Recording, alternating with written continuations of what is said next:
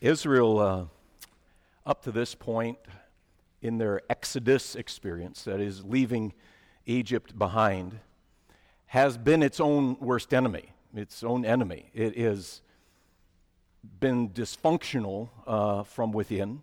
Its own disbelief and its discontentment with the route that the Lord has taken them, with what He has provided them or not provided them with, has produced a bitter spirit and a spirit of entitlement within themselves, and it's manifest in grumbling, complaining to the Lord and to their leaders about them.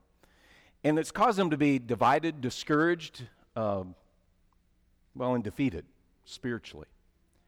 But the threat now becomes outside. It's external again.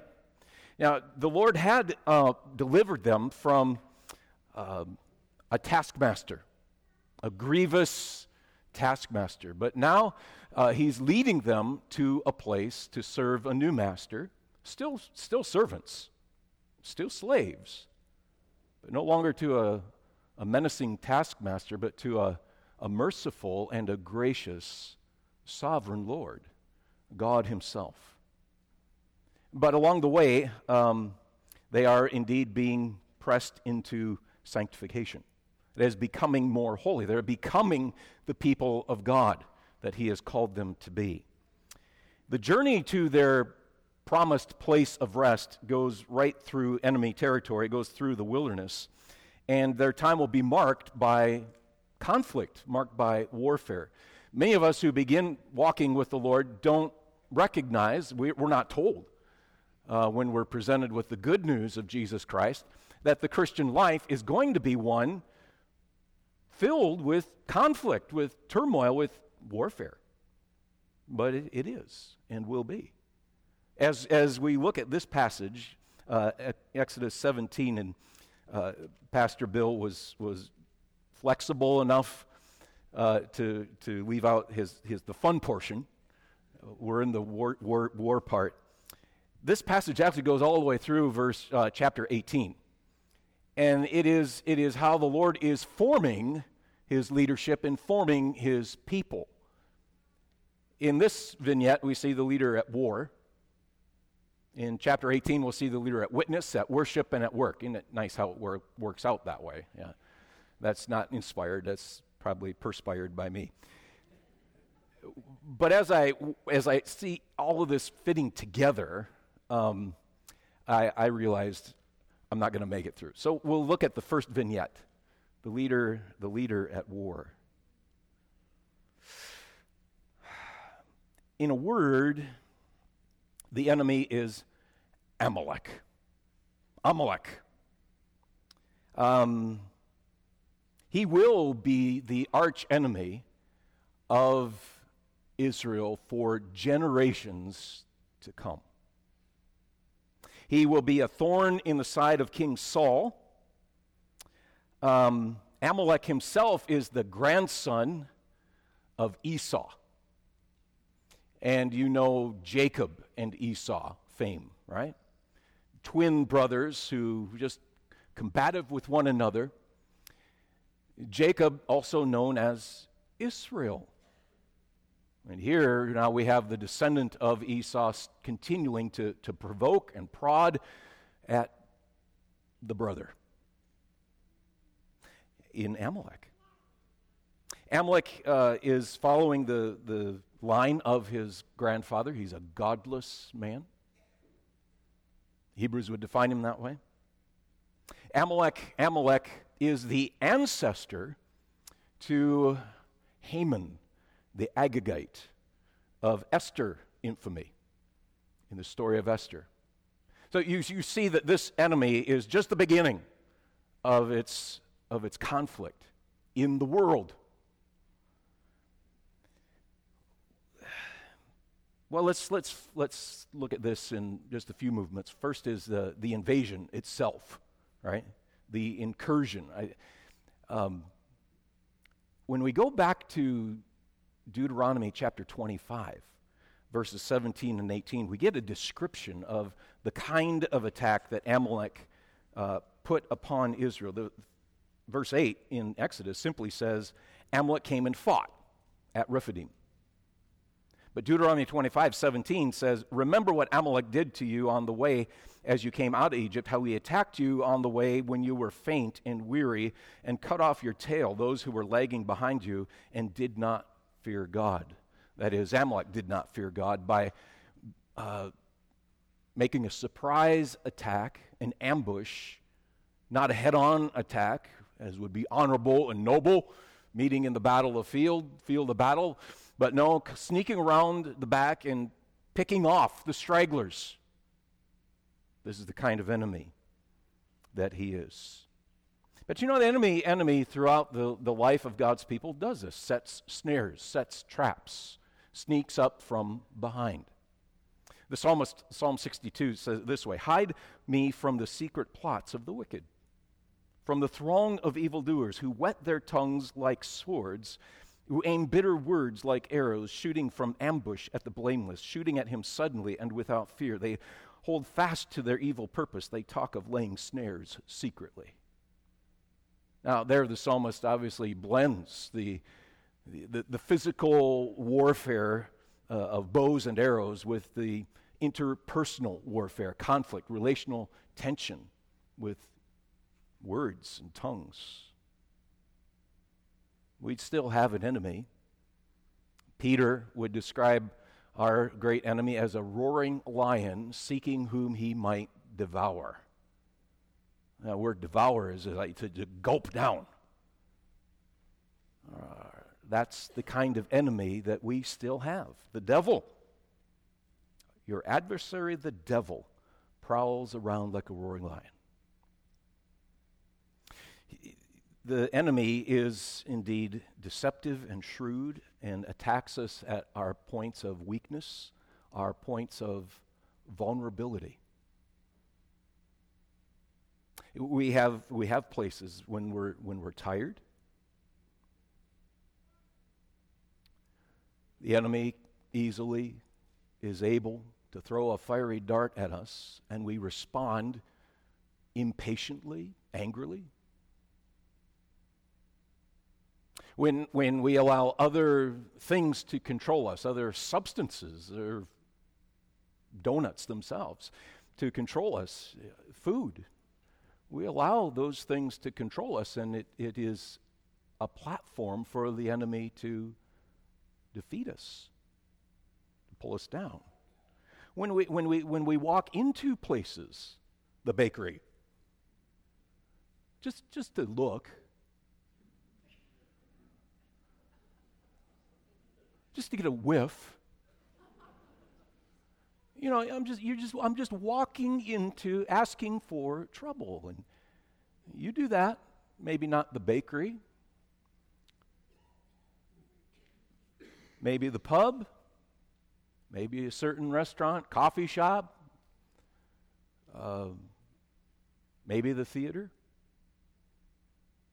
maybe your computer workstation. Monitors facing so no one can see what's on it, and you can quick click when someone walks in the door. When we're just lollygaping through life, unaware, unalert, sneaking up behind us. When we're, in this passage, I guess we could make the application, when we are prayerless. And that's in essence what it is to be unguarded, to not be alert, to not be on watch, is to be prayerless. And this is when the enemy is able to sneak in, pull us down, gulp us down, and defeat us. You know the places of weakness, you know the places of vulnerability. You need to be honest enough to confess them to yourself and to one another, to the Lord.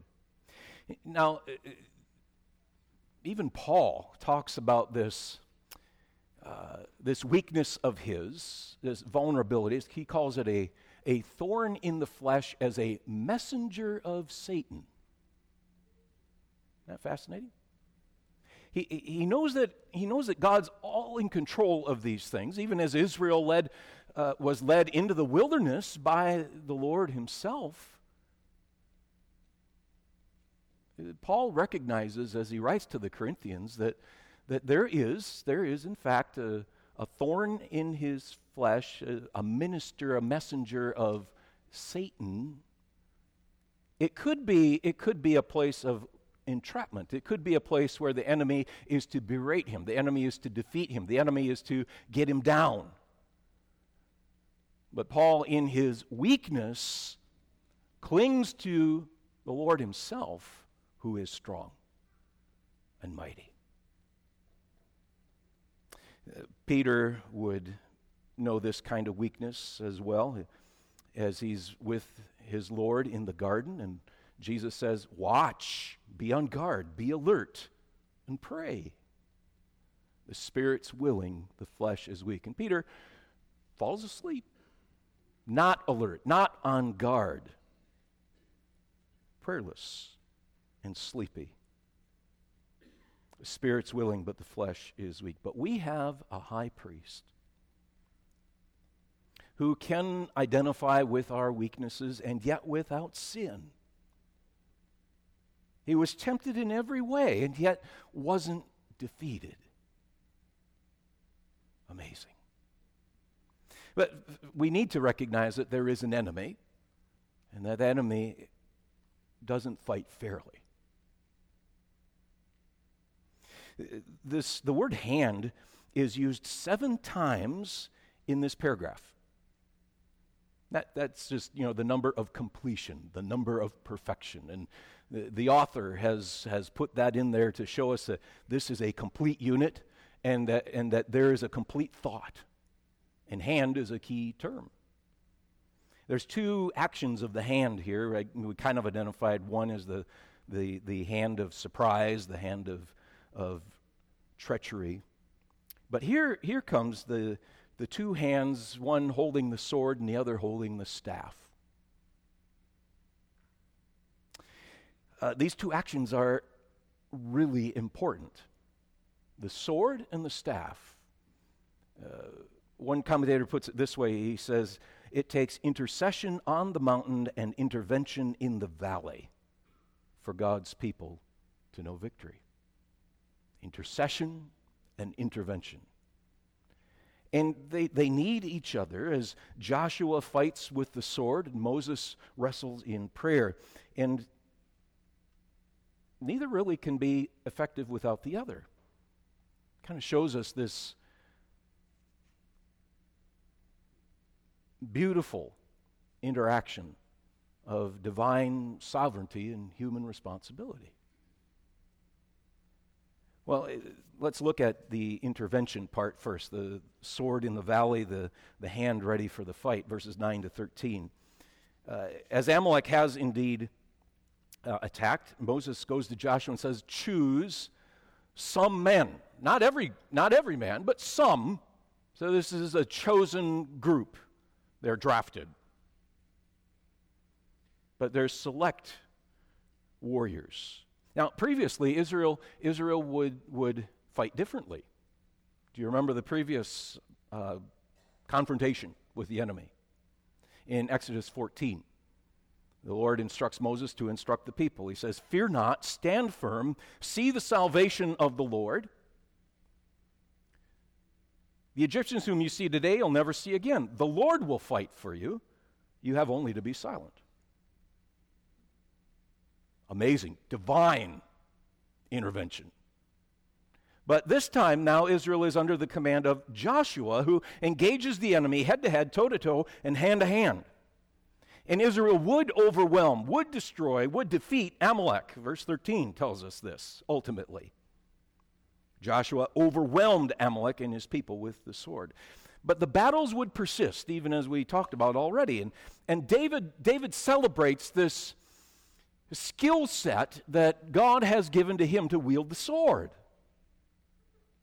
His gifts, his talents, his abilities, even as a warrior. Psalm 18, he trains my hands for war that my arms can bend a bow of bronze.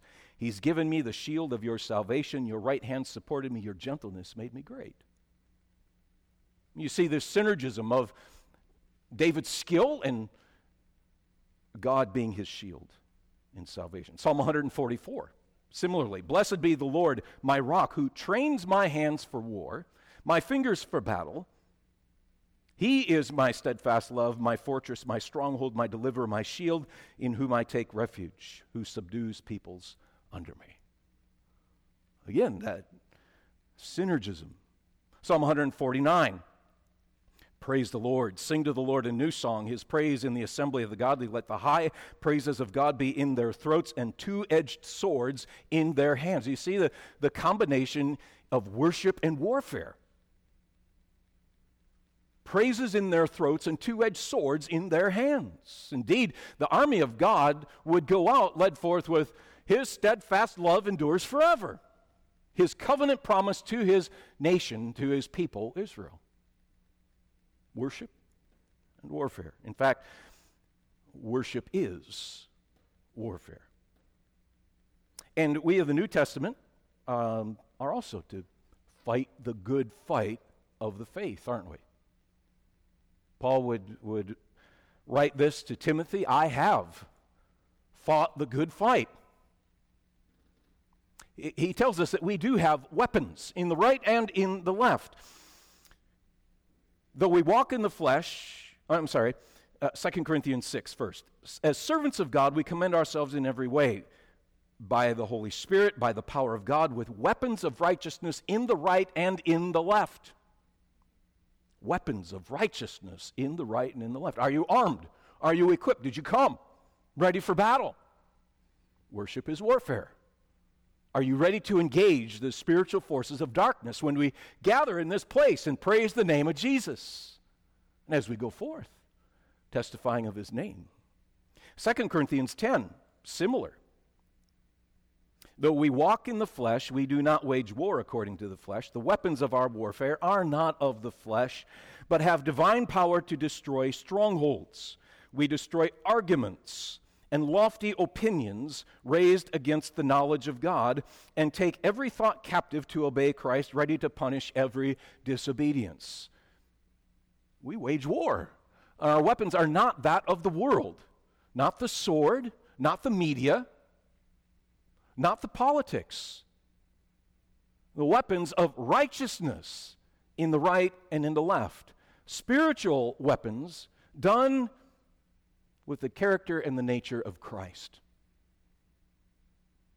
Powerful, and yet passionate. Yes, we wage the good fight. We stand side by side, contending with one another, striving for the faith of the gospel. We're to be sober, having the breastplate of faith and love and the helmet of salvation upon us, 1 Thessalonians 5. Yes, we are warriors.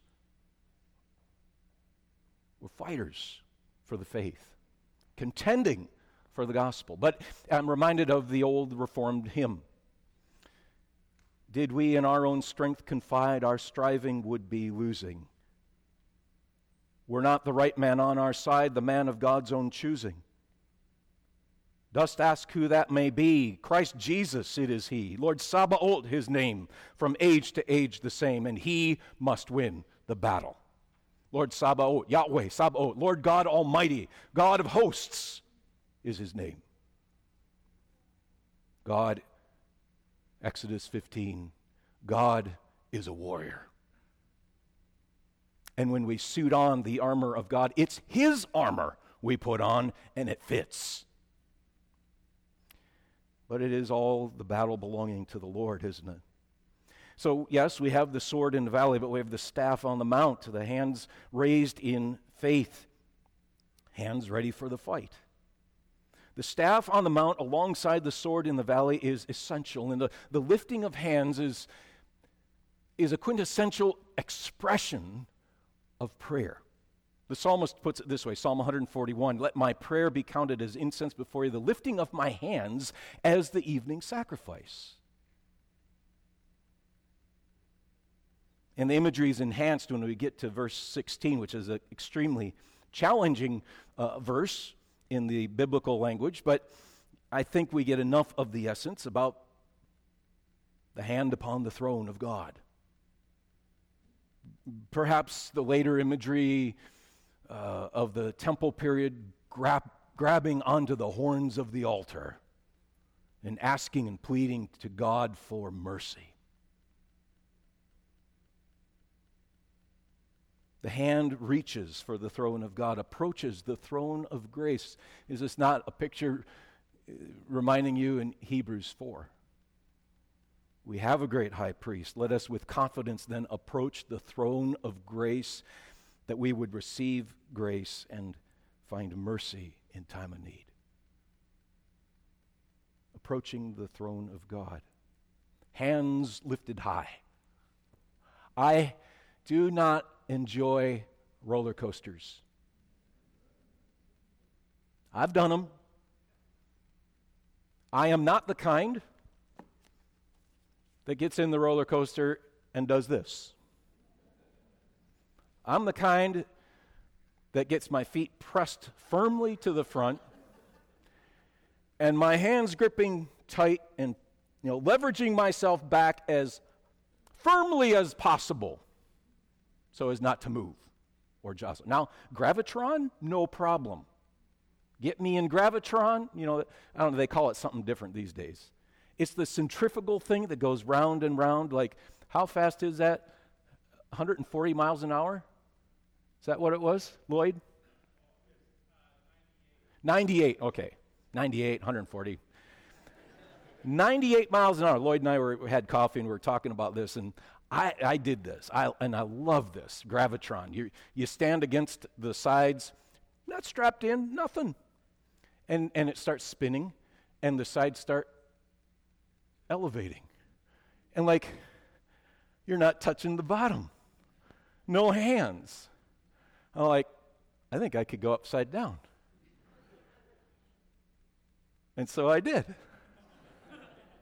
I'm spinning round and round, and I'm upside down, and the buddy next to me, he's looking at me like, we got off, and, I can't describe what happened when we got off for my buddy, but it was a thrill. Okay, I get that one. Roller coasters, no way. But we each have our expressions.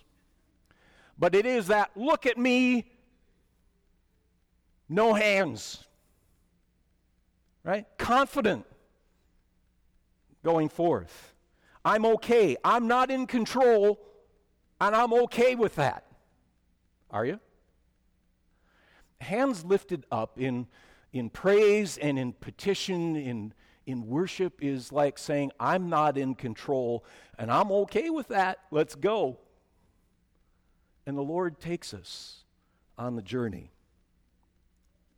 And it is an intense, it is one of ecstasy when we are united with Him. This is an expression of intercession with hands lifted up, and we approach that throne of grace confidently.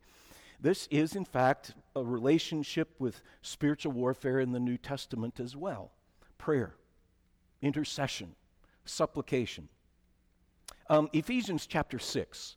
We know this section, I suppose, as the armor of God section, the spiritual warfare quintessential text of the New Testament.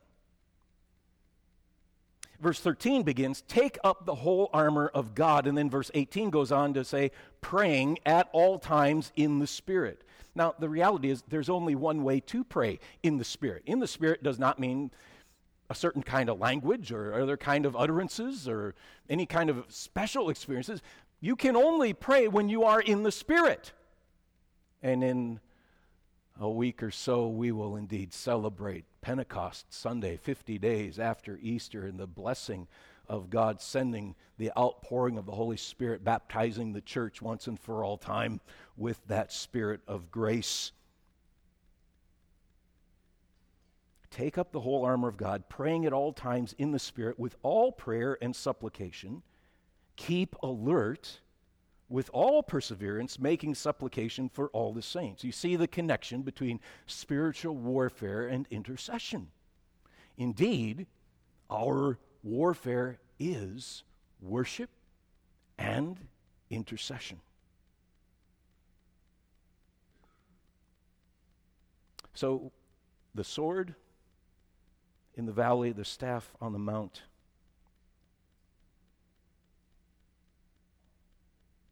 This is a very strange section, verses 13 to 16, isn't it? But we'll call this the stylus on the papyrus. I did verify that indeed they did writing on papyrus around 2900 BC in Egypt. Okay, I can legitimately use the word papyrus. This is the first place in the Scriptures that mentions anything about writing down the words and the works of God. Moses is given this instruction. The Lord said to Moses, verse 14, "Write this as a memorial in a book and recite it in the ears of Joshua." You see, they're going to meet the Amalekites again. And this memorial document prepares them for the foe in the future. And they're forgetful, remember? It's a scroll of remembrance that would help them remember the works and the ways of the Lord over their enemies. Now, I don't want to stress this too hard, but might there be a kind of application to the believer to write down the works of the Lord in your life? Might there be this discipline of journaling, spiritual journaling, to document what God has done today? I'm not a tremendous writer. I'm not a great disciplinarian when it comes to journaling, but I have a little book that I do make bullet points in of things that have happened, things that go on. Some of them seem to be quite mundane until I look back over them and see some significance, some progress, some setbacks. But it's curious, isn't it, that the Lord specifically says, write this in a memorial book and recite it to Joshua. Make sure Joshua hears. Make sure the next generation knows what I did to this generation and for this generation. We're in a life season as a congregation, and as I'm sharing in listening, even my own family, as we try to convey the stories of grandparents to the grandchildren. Unlike my information is partial. Oh, that my great-grandparents had journaled. And we would have some way to go back and, yes, not just the interesting things of how in the world did a family named Johansson get changed to Kinde? Not by marriage or anything. Great-grandpa Johansson shows up on the East Coast as a Johansson, and by the time he gets to Minnesota, he's a Kinde. Don't you wish you knew? Maybe you don't. I do. I mean, I could guess there's a little place in the other side of Michigan called Kinde, Michigan. Maybe he took a boat that far, worked, saved up money, took a boat the rest of the way around the Great Lakes, finally got to Minnesota. Well, there's too many Johanssons here. Let's change it to the last farm I worked on. I don't know. Good story. We don't want just stories. We want to know what the heritage is. And not just the biological, the genetic, the geographical history, but the spiritual journey and pilgrimage of your life to the next generation and the next generation. Is there a way that you can pass it on? Don't be so myopic in thinking only of your life, your generation. That's kind of like the Hezekiah problem. Like Hezekiah kind of went with the Lord, and then he kind of diverted from the Lord, and the Lord says, okay, Hezekiah, you're done. And Hezekiah says, oh, forgive me, Lord. And the Lord says, all right, I forgive you. The judgment won't come in your lifetime. It'll come later. And Hezekiah goes, whew, at least it's not me. My sons, my grandsons. Now, we have this, I sense this as well, as we share in fellowship. Maybe it's not necessarily fellowship, but we're talking politics. That's probably not fellowship. Even if we agree, that's not. Fellowship is around the cross. What in the world is going to happen to our kids and our grandkids with the trajectory of this country? Well, that is a serious question. And an ominous thought, isn't it? But, the economy isn't the main thing. The gospel and the kingdom of God, that's the main thing. And are we concerned for the next generation and the following generations? Do we have a multi-generational vision of the gospel of Christ going on and expanding? Should the Lord tarry? He doesn't return. Not yet. Not today. Maybe tomorrow. Until then, are we faithful? Well, I waxed a bit eloquent on this. This is inscripturated. This is God's word to us. God has given us the memorial book. And we have it in His Word. And there's just tremendous historical evidences that support the truthfulness of these documents, the historicity of these pages. And I know I get a little geeky, and you're like, okay, Todd, who cares about 7 hands within a paragraph? What that shows us is the literary beauty, not only within the paragraph, but when we see the unity of the Bible as a whole. And boy, friends, when we get to the law aspect of Exodus, you are just going to have your socks blown off with the unity of the scriptures in the Old Testament. I tell you, it is exciting. This is not a merely man-crafted book of stuff. This is a divine origin. Psalm 147. Wasn't that a beautiful choral piece this morning? As I was preparing for the service, early hours this morning, I read through Psalm 147. And it marks God as our creator, God as our provider, God as the one who forms the nations, God as the one who reveals Himself to us. And here comes, near the end of the psalm, what God does. He sends out His command. His word runs swiftly. He sends out His word. He declares His word. Praise the Lord. Yes, He's made us, but He hasn't just left us here in a created world to tick off by itself. He has revealed Himself in this world. Yes, as creator, but also as a redeemer, a savior. And it is this word that is living and active and sharper than a dual-edged sword, dividing between joints and marrow and piercing soul and spirit. It makes us an acceptable offering, holy unto the Lord. God's given us the scriptures showing us who He is and what He has done and who we are. Not necessarily what we're supposed to do.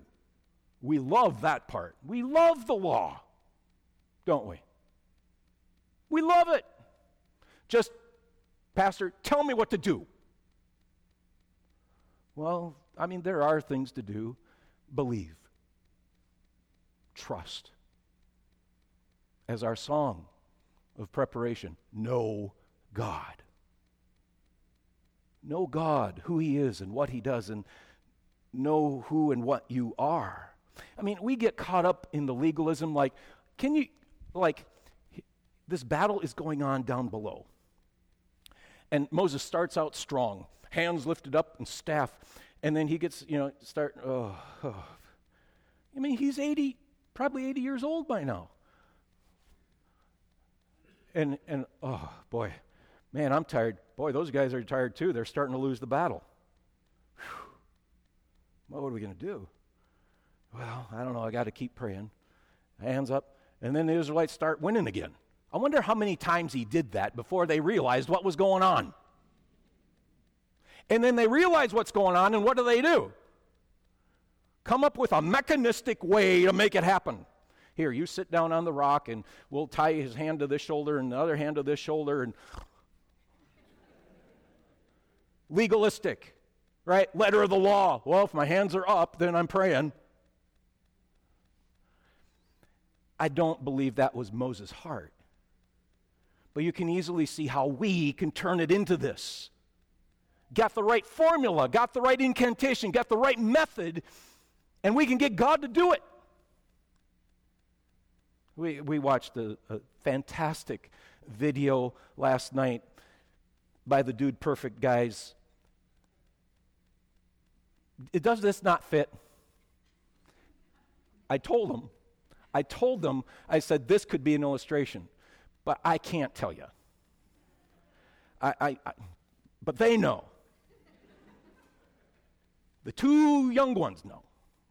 They understand. God is, yes, our champion. He's our victor. And He gets all the glory all the time. All the time. And Israel is not going to win every battle. And indeed, when God looks most weak, does it not look like defeat? When Jesus has His hands hanging high, does He not look dead? He is dead. Is God dead? When God looks and appears to be at His weakest, that is when He is most strong.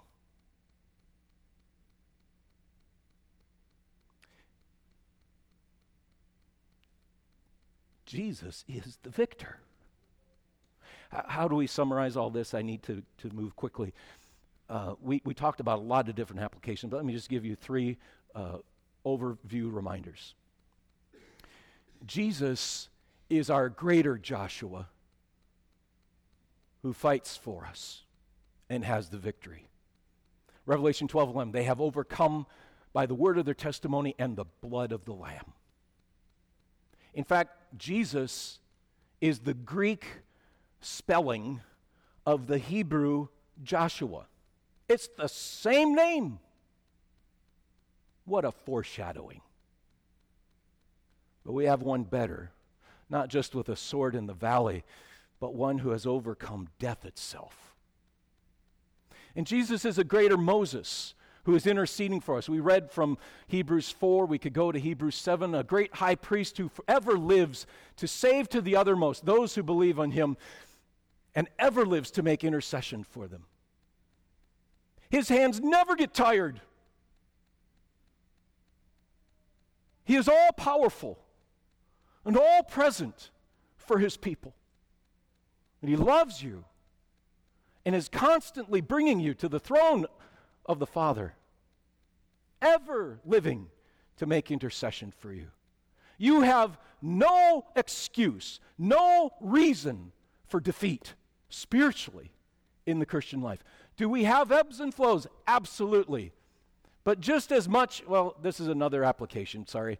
Just as much as Moses needed Joshua and those select men to go down into the valley, he needed Aaron and Hur to come alongside him to help him with the burden. We need one another. We are not called to discipleship alone.